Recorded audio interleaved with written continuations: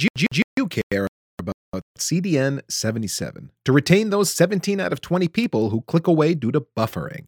CDN 77 is a global content delivery network optimized for video and backed by skilled 24/7 support. Visit cdn77.com/packetpushers to get your free unlimited trial. Welcome to Day 2 Cloud, and today we're talking about CXL, this revolutionary new technology that's going to take the world by storm and completely change the way everything works. Right, Ethan? I mean, kinda, because if we can take all the peripherals that are in a system, the memory and network cards and graphical processing units, and stick them on a bus that's outside the chassis and share them amongst multiple hosts, wouldn't that change everything? I think it kind of would. I think it might. It's the dream of composable infrastructure that I've heard for so many years. It could actually finally become a thing. And we've got two people who are deeply steeped in the technology. Craig Rogers, he's a solutions architect at the Camlim Group, and Chris Hayner, he's a lead consultant at HMC Technology.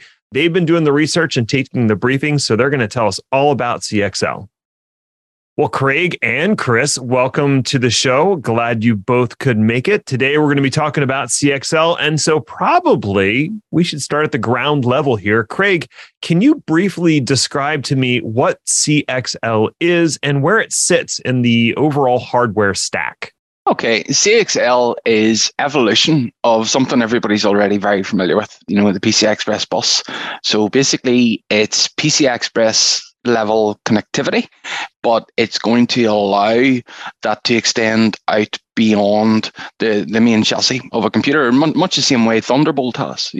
Thunderbolt has been that level of external connectivity, and the reason it got performance was it was an extension outside that extended that PCI Express bus. So CXL is just the new way of letting us plug in peripherals and components outside of the chassis. Interesting. So what's the differentiation between PCIe itself and CXL? Because it seems like they're almost one and the same. They are. If you imagine, PCIe was probably the foundation for CXL in that it provided a form factor, slots, it provided power specifications, it provided bus connectivity up to processors. It's provided that foundational layer. CXL is driving more, what would be the term, more capabilities from that PCIe bus that's already there. Okay, so gotcha. It's taking advantage of the hardware that PCIe provides, but it's bringing its own operations and capabilities with it. Exactly that. You said outside the chassis, Craig. You said that a couple of times. What do you mean by that? Well, if you imagine, I'm sure we've all architected server solutions here at some point. So, whenever you're architecting a solution, you take a step back and look, how much compute do I need? How much storage? How much RAM? How much SSD? How much spinning Rust if you're still using that? How much network throughput? And then you arrive at a conclusion of numbers, and then you would work out the total number of hosts that you need that are sensible, for main site and maybe even DR as well. And then you would have to take a step forward again and carve the requirements into a highly available solution. So you'd be putting this amount of memory in hosts, that net guidelines, you'd be putting these number of CPU cores, you'd be putting in these number of GPUs per server if you were doing VDI or something. What CXL is hoping to achieve is to allow you to stay back and architect with compute nodes, and architect with trays of RAM, trays of SSDs, trays of AI modules, GPUs, etc. So what's in an individual server shouldn't matter as much, because you're looking at that whole pool of resources away from a server level, 1, 2, 4U server. They want you to look at it at rack scale and potentially multi-rack. So CXL outside the chassis really means we're moving towards that world of composable architecture. Exactly. Yeah. moving towards. Now that's going to take time until we get there. Our initial benefits around CXL are mostly around being able to compose the amount of memory available to a server.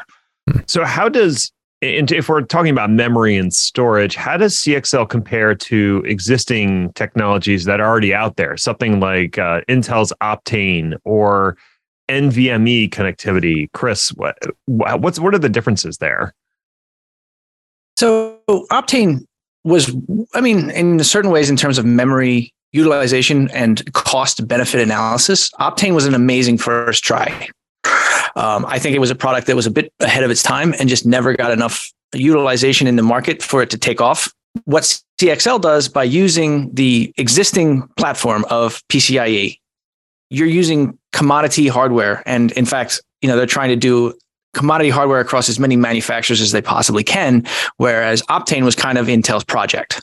Right. Intel, incidentally, was the founding member of the CXL team all the way back in 2019, but it has since become basically every company you've ever heard of. Yeah. There's a lot of people in the CXL consortium now. I forget how many companies, but I think we're into dozens that have signed on, and or other groups that had similar technologies. Gen Z comes to mind, but they've donated that intellectual property into the CXL consortium. Right. So speaking of that consortium, I guess they've rallied around a specification. Where are we in the development of that CXL specification? What is it? CXL has a couple of major versions that are important to people. Of the ones that matter really are 1.0/1.1, 2.0, and then the recently released and deeply theoretical at this point, 3.0. But they have a roadmap for CXL that goes out well along further than that. I believe it goes out to either 5 or 6. Am I right, Craig? Yeah, 6, maybe 7. You'll be doing silicon photonics and all sorts there. So really pushing capabilities there, or at least they're trying to extrapolate out what the potential capabilities of the spec might be. Yeah, that aligns with what I've been reading. We got 1.0, 1.1, 2.0, and 3.0. And I am amused at your choice of words that 3.0 is deeply theoretical.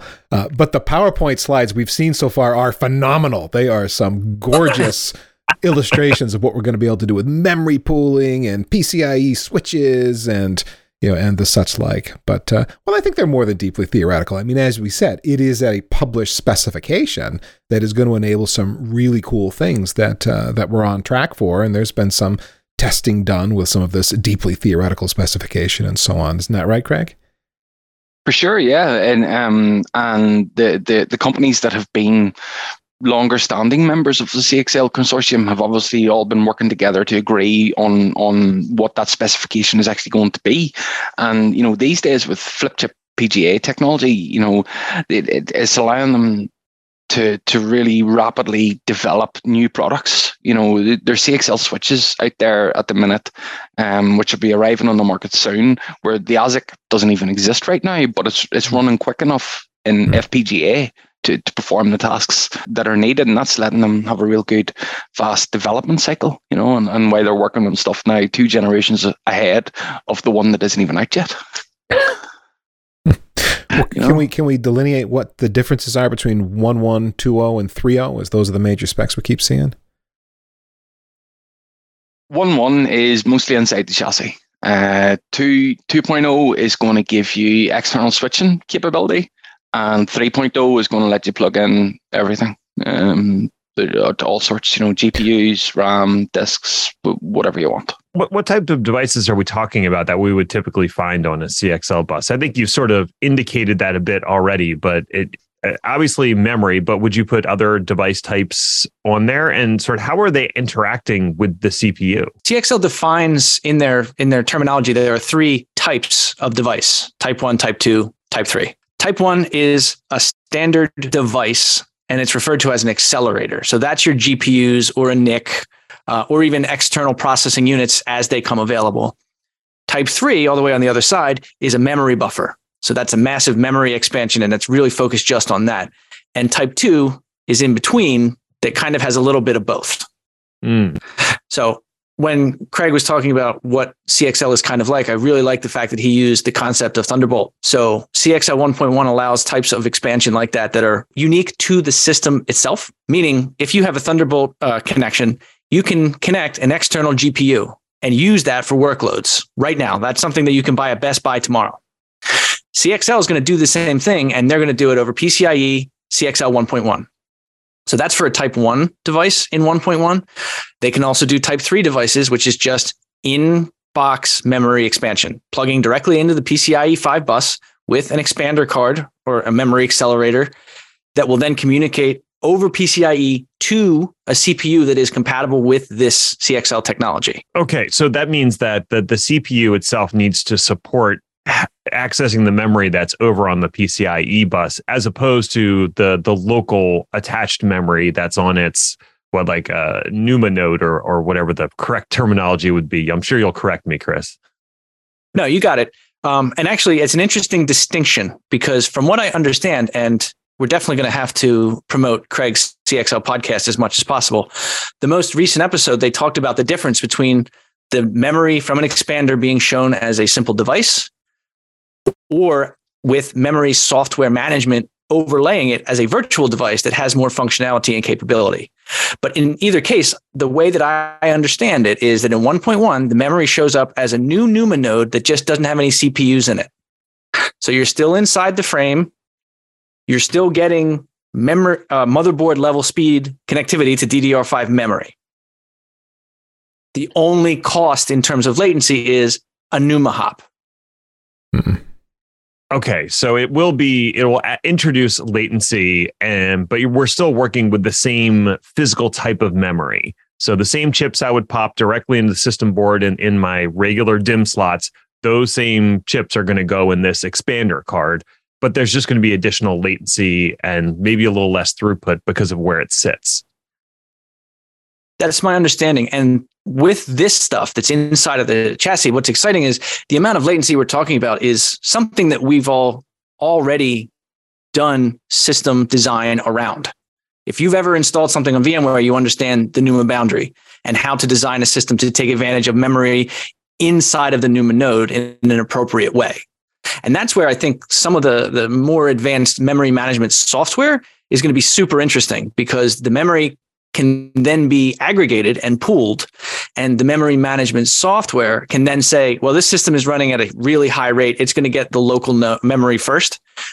This one is a development system. It's going to get primarily the CXL connected on its own NUMA node first. This gets more interesting when we get into the architectures that involve a PCIe switch. PCIe switch that would be sitting in between maybe the memory and the host that's consuming that memory adds yet another latency hop, meaning certain workloads are going to be fine with that additional latency, but others maybe not. And so there's more design considerations for what your CXL bus looks like and whether or not you include a PCIe switch, depending on what the workload demands are and the speed required to access the memory being consumed. Yeah, that's exactly right. And that's where you get into CXL 2.0. And this one I haven't looked as much into. Craig, do you have use cases or examples around 2.0 that make sense? Yeah, for sure. A couple of things that I want to clarify on there. With CXL, it's not exactly like NUMA because you're not using the QT link, say, between processors. Yeah, there's obviously going to be additional latency in a hop, but we're talking two orders of, we're talking more. We're talking multiple orders of magnitude faster than say a network. We're not in milliseconds, we're in nanoseconds. And some manufacturers are saying they can swap memory between devices in 100 nanoseconds. Something that quick. It's really, really quick.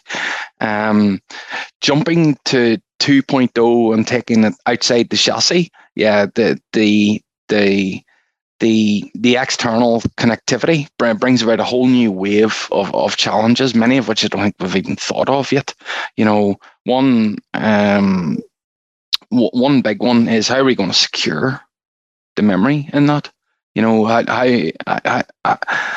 how do we know that that memory is allocated to that, say, host or, whatever? At some point they may abstract it and present it straight into a virtual machine. We don't know. We'll have that capability. It's a virtual Linux device, as you were touching on there, Chris. There's a couple of different ways it can be presented to a machine. So it's going to open up a new wave of challenges, control and orchestration. How do we control what host gets access to what RAM? Yeah, I had a briefing from Broadcom on this, and they got into this specific topic that these are challenges that have not been nailed down yet, exactly how all of that is going to be dealt with. If you have multiple hosts on a shared PCIe bus or the CXL bus, through a switch that can hit the same memory in theory, that's a problem. And so you have to allocate the memory to one host or the other. How do you do that? That's a resource management challenge that isn't known how that's going to be solved yet, as I understand it. And then you use the word security, Craig. Were you getting at if there's yet another actor that's plugged in there that is like, hi, I'd like to get access to this memory location, and then they just walk in and access and see what they can pull? Is it that kind of a thing? For sure. What are the biggest attack surfaces we have at the minute? VMware, say. If you get access to VMware, you've got access to all the workloads underneath. There's going to be something that composes CXL moving forward. The company that wins might not even exist right now, but something is going to have to orchestrate that and compose it. And if it's composable, it's exploitable. Mm-hmm. If you have the ability to allocate that and allocate who has access to that's an attack surface that's going to have to be controlled. It's one we have experience with. It's not unlike if you accidentally gave administrator level control to your blade chassis fabric. That person, in a similar way as VMware, they could do whatever they wanted with whatever is connected. Mm-hmm. So the CXL is going to be connected and going to have to be secured in the same exact way. Yeah. So instead of chassis manager, it'll be a rack manager. Yeah. Probably. This is not entirely unlike when we introduced storage arrays and you had a shared pool of disks. And then you had an operating system dedicated to the storage array that was going to hand out permissions and access to those various LUNs that were carved out of the storage array. And you did have the capability in some cases to give read-only access to some machines, while one machine would get read-write access to that LUN. That definitely raises some security concerns, because if the wrong machine gets read access, it could have access to potentially sensitive data. And I know, if you think there's sensitive data on disk, wait till you get to memory, because that is assumed that it's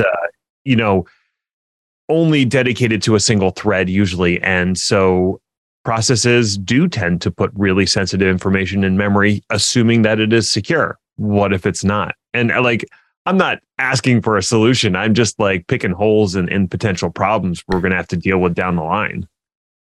We have to assume that they already have something in mind. Companies like AMD and Intel are baking in even software level security into the hardware of the chip. And with the people who are on board in the consortium, security will have been considered. Our first market is most likely to be hyperscalers. Given the CXL 1.1 feature of RAM composability, they stand to gain the most commercially in optimizing that use of RAM. Over 50% of a server cost is memory. So it makes sense to take the biggest thing and, try and get operational efficiencies there. But what I have not seen is huge amounts. I don't know how they're going to secure it properly yet. Hopefully find out soon. We've been talking a lot about memory here because that does seem to be most of the noise as you watch CXL presentations. They talk a lot about memory and memory use cases that are going to be enabled by CXL. What about other peripherals? I think, Chris, you might have mentioned NICs, network interface cards, being on a CXL bus of some sort. So are there other use cases for peripherals like NICs that are interesting that CXL is going to enable? They vary based on things that actually exist and the hypothetical, but things like NICs and GPUs are on the roadmap as obvious low-hanging fruit. Any component you can think of that was part of a single standalone server could conceivably be put on the PCIe 5 or 6 bus using CXL. Some of the things that are in between the type 2 devices that I was talking about are particularly interesting and are a little bit more in the future. Like one example would be a GPU that has additional memory attached to it that could be shared intermittently between systems as it's needed. So let's fast forward 10 years. You're in a pod of 5 or 6 systems that are connected via CXL. Not everybody's going to be running a full GPU workload at the same time. So you could have a situation where you kind of claim the GPU. Man, I'm thinking now in mainframe terms. You claim it for a period of time. It's dedicated to your workload. And then when you're done, it's released back into the pool for someone else to claim. So that's kind of an example of a product that already exists. Everybody understands a GPU. Everybody, to Craig's point, memory is really expensive. Being able to reuse it means you save a lot of money, and TCO is really massively benefited. It's not sitting there in a slot, taking up server real estate when you don't need it for most of the time. You have it on a bus that's a community property. Anybody can get in there and use it. It's time sharing kind of thing. Yep. And that's full CXL 3.0, because we're talking in that point of full fabric connections and multi-layer switching. Also 6.0 doubles the bandwidth of PCI 5, which is going to make a lot of this technically and bandwidth-wise practical. There's another aspect there regarding memory. This is going to give us, we've had tiers of storage for decades now. We've had tiers of storage. We've never had tiers of RAM. If you had a DDR3 system, you had DDR3 RAM, 4, 5.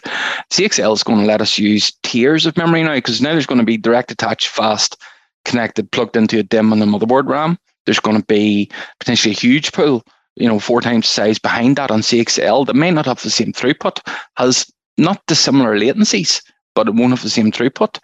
But it doesn't have to be DDR5. It could be DDR4. It could be DDR3. Do all of your instances in AWS, do all your EC2 instances need DDR5 RAM? Or do they maybe only need 3? They might not need the fastest RAM available, which is what DDR5 is right now. Right. When you said AWS, that triggered a thought in terms of how the hyperscalers are going to enjoy this, because the way that they decide to buy hardware and the way that they size their instances is because of the limitation per box. So I can put X amount of memory in a box. I can have X number of CPUs. And so I will carve it up thus and such that I get the maximum amount of utility out of each metal box as I sell it off as instances. And if I want to have GPU enabled, virtual machines, then each of the hosts needs to have that GPU that can then be time shared out to the individual virtual machines in that box. This completely changes that model for the hyperscalers. They can now buy individual components and then compose them together as needed to service whatever instance type and size you want. And there's a lot of workloads that go hugely vertical, SAP HANA, HPC workloads. There's a lot of workloads that will benefit from huge amounts of RAM. Virtualization it's a gray area. I don't know. I don't know how they're going to implement that yet. It's obviously going to come, but it's at least going to give the hyperscalers the option to provide these huge amounts of RAM in machines. And they're not going to have. They might only have a couple of those in a rack. With other workloads, it's going to give them a lot of options to try and process this at hyperscaler scale is, yourself, it's difficult. It's difficult, but I'm sure they'll have teams of very smart people on it. Let's pause the podcast for a bit. Research suggests that 17 out of 20 people will click away due to buffering or stalling, and I am definitely one of those 17. There's lots of stuff to watch out there, and there's no reason to wait around. If your company delivers online media, consider CDN 77. They are a globally distributed content delivery network, and they're optimized for video on demand as well as live video. CDN 77 is not some newcomer to the scene. They are used today by many popular sites and apps, including Udemy, ESL Gaming, Live Sports, and various social media platforms, and that makes sense to me. CDN 77 has scale. They have a massive network with distribution points all over the globe and plenty of redundancy. Well, that means you shouldn't have problems. What happens when you do need tech support? CDN77 offers 24/7 support staffed by a team of engineers. No chatbots, no tickets getting routed around queues while no one actually does anything. Just no-nonsense dedication to your issue to get your online media back to 100%. To prove that CDN77 will work for your content delivery, visit cdn77.com/packetpushers to get a free trial with no duration or traffic limits. That's cdn77.com/packetpushers for a free trial you can push hard for serious proof of concept testing. cdn77.com/packetpushers. And now back to this week's episode. Does the CXL bus enable communications without the CPU being in the middle? Can devices on the CXL bus talk to each other directly? Not yet. 3, I think. Yeah, 3 and 3 plus. They actually have things on the roadmap where you have micro CPUs or chiplets or things like that at the edge of whatever your compute platform is that will communicate only back to the main server when necessary, which should speed things up with much smaller, much more efficient single-purpose CPUs that are connected over CXL. But if you have the smarts, even existing CXL switches that are in play already have 256 lanes of PCI Express that they can process. The fourth generation Intel scalable processor is only giving you 64, but the switch can process 256. So if you have devices behind that switch that can talk to each other, technically it's 4 times quicker than, 4 times throughput of going through a single CPU. That's interesting. It builds a different sort of client server architecture, and they're not even servers. They're just like these little devices talking to each other. This GPU needs a little more memory. Oh, it's just going to grab a slice of memory from the memory shelf. Doesn't have to talk to the CPU about that. Just grab some more memory for its process, and away it goes for a while. That's a very different. I'm curious what this does to network traffic, because in my mind, if I have all these different servers and they're all connected to the PCI switching fabric, then I don't need to have NICs riding a traditional Ethernet necessarily, or I could put the Ethernet over the PCI Express bus. I'm just like, I'm spinning here, but it does change the way that individual servers and virtual machines might talk to each other using the networking stack. I think IPUs, infrastructure processing units, are already offloading a lot of that it doesn't go back over the PCIe bus. They want to try and free up, I think, the PCIe bus to leave as much throughput as possible for necessary, the best type of traffic. You don't want to saturate the bus with network traffic if you don't have to. IPUs will move that out to behind the switch. So if they can go straight out to the network and not interfere and not take up bandwidth from the PCIe bus, that could be good. But you're right, it's going to transform networking. Ned, that scenario you were describing was almost like host-to-host traffic, though. Like are you suggesting that you could have host-to-host comms, like, I don't know, RPC calls between microservices running across the PCIe bus? Potentially. I mean, why run it out a network card and hit the Ethernet and then whatever layer 1 you have there for your Ethernet traffic when you can just ride the PCI Express bus with your DPUs or whatever? Now we're using a lot of acronyms. Yeah, that's interesting. I mean, I think a lot of the separation will maintain itself, if for no other reason than it's going to be team-based and security-based.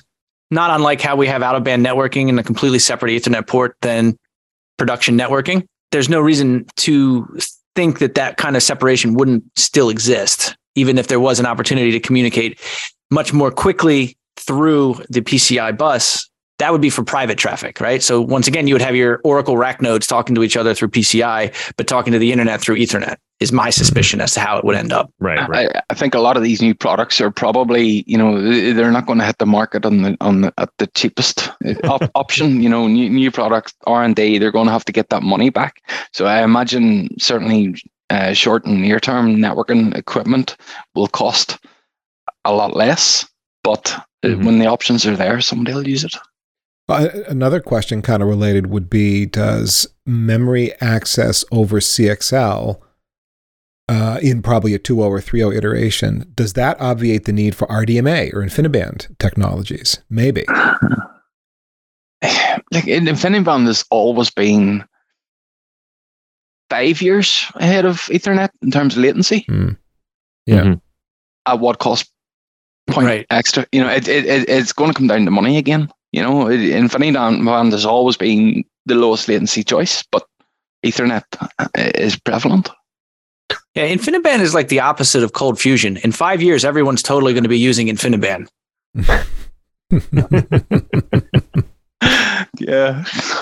So we've mentioned the fact that some of this hardware doesn't exist yet. In fact, a lot of it doesn't. What actual hardware can I buy today that implements CXL? Can I buy anything? You can buy a PCI Express expander card that'll let you plug in 4 DIMMs and provide half a terabyte of RAM through a PCI Express slot. That's And all that would just cost Yeah. money. Yeah. You will, of course, need a CPU and a system that supports CXL. Yeah. Well, I guess, okay, so that raises the larger question. Is there a CPU and a system board that currently supports CXL? If you are friendly with Intel or AMD, yes, and they will lend you an engineering sample. But until we get 4th generation scalable, Sapphire Rapids or AMD Genoa, there's nothing on the market right now. Yeah. You got to have. This is a hardware issue. Mm. This isn't just. I can't take my my 2012 era HP workstation Z80 in my basement that's running ESXi 7 right now and upgrade that bad boy to CXL. Nope, ain't gonna happen. Nope. Got to have board. Got to have chips. Boo. But also, Yeah, I saw- speed. It looks like AMD is going to win the race. They claim that variants of Genoa are going to be releasing in actually just about a week on November 10th. Mhm. But what's it called? Sapphire Rapids and Ampere Computing has been working on an ARM chip. Mhm. Both of them look like they're going to release in, quote, early 2021. Early 2023. Did I mention that CXL is a time traveler? Hey, we're just going to throw those motherboards in the DeLorean and send them back to you. Please. Okay, so that's good to know that the hardware it's not way off in the future. It's coming out very soon, and they developed these system boards with the CXL specification in mind. So, AMD, kudos to them. They held back. Zen 4. They held back the architecture until the CXL spec was locked in. They delayed it to make sure they could deliver what everybody was doing with CXL. Intel have more hit some roadblocks around fixing bugs, really, on Sapphire Rapids. They spent a fortune. I think every time they spin up a new wafer design, it costs them something like 10 million just to come up with, the new disk. mhm. And they've had to do that 12 times to fix Sapphire Rapids. So 120 million just in spinning up new wafers until they were like, yeah, we're happy enough, we'll put that out. Wow. At least they did it. They could have just fired it out. I'm happy there was QA, 9-figure QA, but yeah. I didn't want to be that QA engineer who's like, nope, No. not enough. Go spend another 10 million. Yeah. In the next 3 months, if they're 3 months behind, 6 months behind, in the grand scheme of things. It leads to another interesting point, though. PCI Express 3 came out when 2013 or 14? 13, 14. And we've been using it since then. And PCI Express 4 only just really came out with Ice Lake, at the start of the year. We're already moving to PCI Express 5. The cadence or frequency with which we upgrade PCI Express and hence CXL buses is going to have to increase to get this out to the market properly and get people the functionality they want, which is, if they did it every 2 years instead of every 4 to 8, that could get us using CXL3 within 5 years. I thought that was the cadence. I thought that we were trying to get to CXL3 by 2025 timeframe. Yeah. And we're 2020, late 2022 as we record this. So Yeah, which coincidentally is when all of the fabs they're building worldwide come online. yeah. Yeah, what are the chances? Well, all right. So we've talked. We have had a good bit of pie in the sky in this discussion because we've all been watching these CXL presentations where it's the future and that's what we're marching towards, and this is coming, and so on. But what can we do today? Do we have use cases either today or coming very soon? The early use cases that people in the industry are excited about with CXL. All the early use cases and By that, I mean realistically getting in the hands of companies to use in production. AMD realistically said 3 to 5 years before this stuff becomes worldwide. I mean, there's the supply chain to consider. There's the amount of time and proof of concept that has to go into it before you see this stuff at Best Buy. But to Craig's point, there are products that actually exist. We saw a couple of them at the OCP Global Summit where you could see memory acceleration in a system happening in real life. That was from a company called Astera, but they're not the only one. So they definitely are trickling out to the market. Right now, we're in a very cautious place, I think, with these vendors, because the ones that I looked at all basically said, contact us for more information. Yeah, I know Optane has been turbulent this year. We'll call it, but it's given us a lot of the technology solutions that we needed to be able to do memory pooling, because it gave us access to a different tier of RAM over. Granted, it was over the same bus, but it got presented as a device. So a lot of the engineering challenges around tiers of RAM have already been sorted. You have companies out there that are already, the likes of Memverge there, are already providing optimizations around RAM. And, if you're running say a spot instance in EC2 and you're worried that instance is going to get reclaimed, but it's got a huge workload on it, you can take snapshots of RAM. And, if that spot instance gets reclaimed, restore that snapshot in active machine state to a new spot instance. On identical hardware. So a lot of the engineering required to do it already exists. It just needs to be tweaked, adapted. Yeah, okay, that makes sense. But I guess the other big thing about Optane is it was persistent. So it wasn't just that it was another tier of memory. That was also persistent memory. But it could be either. Okay, we're not going to get that persistent with the CXL memory expanders we've been talking about, because those are just regular DDR4 or 5 DIMMs, right? Yeah, but I don't see Optane going away, because if you look at the latency chart, you go from spinning disks to SSD, you increase in order, you reduce an order of magnitude. If you go from SSD to NVMe, you reduce an order of magnitude. If you went from NVMe to Optane, persistent, you reduced an order of magnitude, and then RAM was another. At the minute, it slotted really nicely into an options chart there, in terms of latency. I don't see that performance of persistent memory going away. It's massively backwards. If we go back to NVMe, we're 10 times slower than what we were with Optane. And granted, Optane didn't get anywhere near as much adoption, but it may through a CXL bus. And Intel have a huge stock of it, an absolute mountain of stock of it. There's Intel there's Optane memory products coming out that aren't even on the market yet. The 300 series will come out. It's not even out yet, but they've already announced that they're killing off Optane. But there's still a whole lot of servers that you can plug it into. Huh. I'd feel a little odd buying a server with Optane knowing that it's an end-of-life product. Yeah, but they built up so much stock. Micron stopped building it donkeys ago. They have so much stock there. I think they wrote off $500 million, but there's a mountain of it out there. But I wouldn't want to bet either, though. From a use case perspective, early use case perspective, is there a play for CXL with AI and ML workloads? I think that's exactly where the Type 2 devices come into play as well. We talked a little bit about it with GPUs, which is kind of shorthand for AI ML processing anyway, right? So yeah. Whatever type of chiplet you want to talk about can be put into an accelerator and attached or assigned temporarily or otherwise to a system in CXL. So I think a couple of things like that will come out sooner rather than later. They make an obvious use case. Not every system needs, 16 neural link type of processors in them. And if you've bought a system and all of a sudden you want that functionality, this is a great way to connect it directly without having to buy a brand new system. Chiplets are exciting too. Even the high bandwidth memory, have you seen that? HBM? It's ludicrously fast RAM, way faster than system RAM.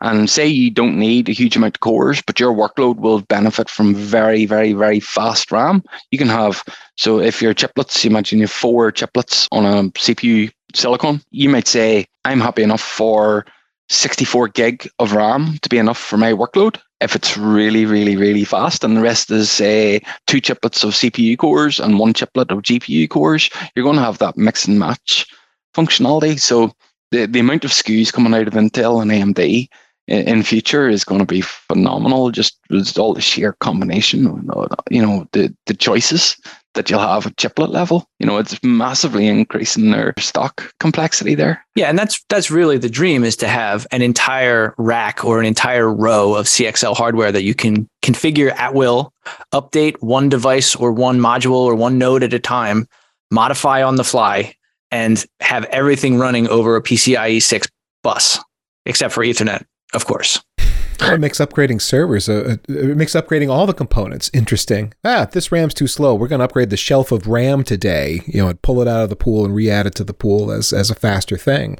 Same thing with any of the components that would be in a system attached to the bus, like CPU, the main board. We're pulling out this stuff today and plugging it back in to the PCIe bus, and now we're at the CXL. Now it's easier to do those replacements. A lot of assumptions about abstractions and how you're doing your workloads and and all the rest, but that becomes feasible where you don't have to pull out an entire RU or RU's worth of servers as a working together compute node with everything in the box. You can upgrade individual components to meet your needs. Another nice point about CXL is, now I've been clarifying this, you can make all your hardware backward compatible. So you could release a CXL3 device now that meets the known CXL3 standard, use it at 1.1. And as long as the vendor will provide hardware support in that device, it might do you for years to come, in terms of expansion. Now, obviously, the hardware would run at PCI Express 5 speeds now, but functionality-wise, it could be capable in the future. Now, I can't remember, Stephen Glasser from NVIDIA maybe pointed out, there's an overhead in providing that backwards compatibility. Not all vendors may do it. And it might not make sense for all components that we plug in, but it's an option. The thing that I keep thinking about is the operating systems that are going to be necessary to handle this composable architecture. Kind of like how we had to invent the hypervisor to deal with virtual machines. And Chris, you had mentioned earlier the concept of, wow, this sounds an awful lot like we're building a mainframe. So are we going to see a resurgence of like a just giant mainframe style operating system that oversees, multiple racks of CXL gear and just composes things for workloads? It's a thought that occurred to me. What does an operating system look like when the hardware capabilities have changed so drastically? Right. And I mean, you also hit on an important point for the current, which is the operating systems have to support the CXL protocol. Mm-hmm. There are three major subsets. We don't have to get into the details of it, but it's CXL.io, .cache, and .memory are these protocols that exist under the CXL banner. Current versions of Linux already support it. Like I said, we've seen demos. All the demos are done with Linux. I can't imagine why. I'm not positive where Microsoft is, to be honest with you, whether or not they support it right now, but they're going to need to support those three protocols in the short term to make any of these devices functional, or at least maximally functional. When we talk about CXL3, CXL4, and full composability, I completely agree with you. I think there's going to be a revolution in the way that operating system, or perhaps I should restate that as the way that hypervisors are written. Because it's not Linux that needs to change necessarily, it's ESXi that needs to change.